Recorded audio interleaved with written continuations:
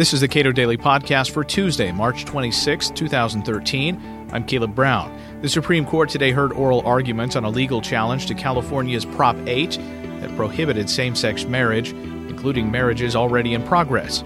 Roger Pilon, Vice President for Legal Affairs at the Cato Institute, says several arguments made in favor of Prop 8, most notably recently by the Wall Street Journal, are deeply confused. Well, we're just about 2 hours as we tape beyond the oral argument in the first of the same-sex marriage cases. And it appears from all the reports that are coming out of the court that the court is focused on the standing issue much more than on the merits of the Prop 8 California case. Specifically, the people who have brought the defense of Prop 8. That's right. This is a case that was brought by people who promoted Prop 8, which defined marriage in California as between a man and a woman only. So what would be their issue with not having standing? Well, if this case is decided on the ground that the plaintiffs did not have standing, then it's an open question as to what the result will be. It could be that the Ninth Circuit opinion is left standing, which was a little narrower than the district court opinion.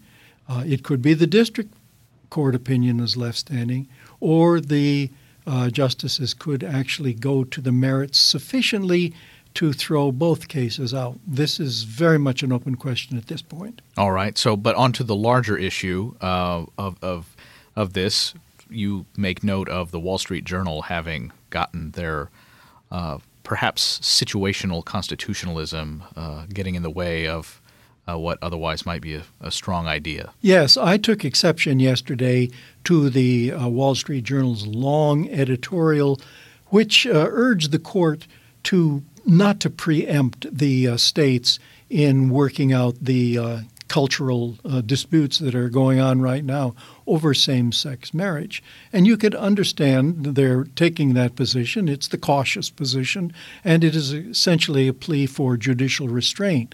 But, of course, the problem is that, and we at Cato have long argued, that the court should be actively engaged in enforcing the Constitution. The Journal likened this case that was heard today to Roe v. Wade, where, of course, we've had 40 years of unending battle over this case, and for good reason. But those reasons distinguish Roe from the Perry case that was heard today on very clear grounds. The more likely analogy to Perry, the case today, is Loving v. Virginia back in 1967, in which the court found that Virginia's anti-miscegenation statute was unconstitutional because of violation of the Equal Protection Clause of the 14th Amendment, the very provision that is at issue in today's case. And the reason that that's more analogous is not only because of the equal protection angle, but because of the substance of the matter. In a case like Loving, which found that the prohibition of interracial marriage was a violation of the Equal Protection Clause, you've got the same kind of issue you had, for example, in Griswold v. Connecticut, where the court found a statute that criminalized the sale and use of contraceptives to be unconstitutional under the Equal Protection Amendment. So too the Lawrence decision in 2003, in which the court found that the Texas statute criminalizing homosexual sodomy was unconstitutional as a violation of equal protection. In each of those cases, Loving, Griswold, and Lawrence, you had a statute that was enacted under the state police power, which is designed primarily to protect the rights of citizens, a statute that was not designed to protect anybody's rights. Indeed, it was simply a reflection of the morals of the community, and the court said in each of those cases, in effect, that's not good enough. You've got to have a better reason than that. And so Roe is very different because it is a case that involves a live question whether there are rights to be protected. Namely, it's a case that involves the court or someone in drawing a line between where one person's rights end and the other person's rights begin, or more precisely, the question, to put it in police power terms, when does abortion amount to murder?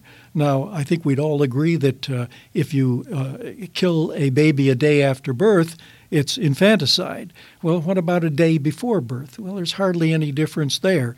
But as you work your way down, you're going to get more and more disagreement. You can find a principled place right at conception, but most people, at least today at this point in time, would not subscribe to that view. So what you've got here is a case where you can have reasonable differences among reasonable people. And so this is a kind of case, a line-drawing case, that is properly left to the states and to the state legislatures to draw as they think best. In all likelihood, if it had been left to the states, that line would have been drawn differently in different states. And so, unlike these other cases, that is a very different case. And so Roe is not a good analogy to the case before the court today, which involves a straight up or down case of either you do have the rights or you don't have the rights. It seems that their argument here is appealing to controversy. That is, they're saying, well, because you're going to be setting off an angry debate that's going to continue for a long time, don't do that. Well, there's the other disanalogy, too, because in all these other cases, we don't have the controversy today. Nobody really is against interracial marriage today. Who's against the sale and use of contraceptives and even homosexual sodomy in the privacy of your own home? I mean, who's really bothered by that today? Roe v. Wade, of course, is a different case. There's a real live debate about where to draw that line between legitimate abortion and murder. And so that's why that is still with us. And that's why, it should have been left to the states. Let's talk about the equal protections argument here that has been laid out several times here at the Cato Institute. And well, that was another aspect of the Journal's editorial that seemed to me to be quite mistaken. They have bought into the Supreme Court's seriously mistaken jurisprudence with respect to the Equal Protection Clause, whereby you distinguish different levels of judicial scrutiny and different classes of people that are to be protected under the Equal Protection Clause. Thus, for example, if a law implicates race, then the court applies strict scrutiny and it will likely be found unconstitutional. If it implicates gender discrimination, then you exercise mid-level scrutiny. If it's, for example, homosexual discrimination, then that hasn't been recognized yet by the court as a protected or a suspect class, and there the so-called rational basis test is applied. And so what you've got here is a case whereby the court is urging that the rational basis test be applied. The problem with that test is that it's no test at all. And so what you've got is an editorial that says that the court ought to conclude on the merits that marriage is historically understood does have a rational basis. Well, that's not the question, whether marriage has a rational basis. The question is whether the discrimination against those who want to get married under a same-sex arrangement has a rational basis. And that kind of discrimination, it seems to me, falls on the government to justify. In other words, the Journal article, as the court itself, gets it exactly backwards.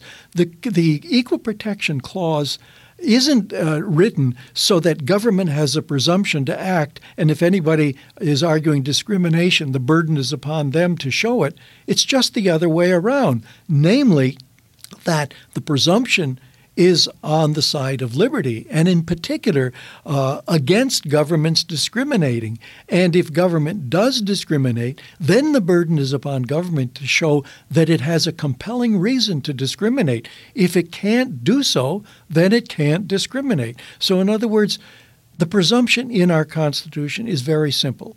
It is one for liberty.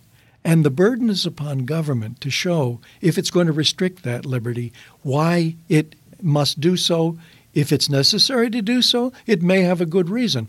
But it is up to the government to show that reason, not up to the individual to show that he belongs to some protected class of some sort that therefore gets a level of scrutiny that may be strict, intermediate, or rational basis. And the irony here is that the Journal has for some time rightly criticized this kind of equal protection jurisprudence, especially in the area of economic liberty. We at Cato have long argued that economic liberty is every bit as important as personal liberty, and therefore the court should scrutinize restrictions on economic liberty just as much as any other form of liberty. The Journal has long held that position too, but in this case involving same-sex marriage, it seems to have been led astray. Roger Pilon is Vice President for Legal Affairs at the Cato Institute. You can read his recent op-ed challenging the Wall Street Journal on Prop 8 at our website, cato.org.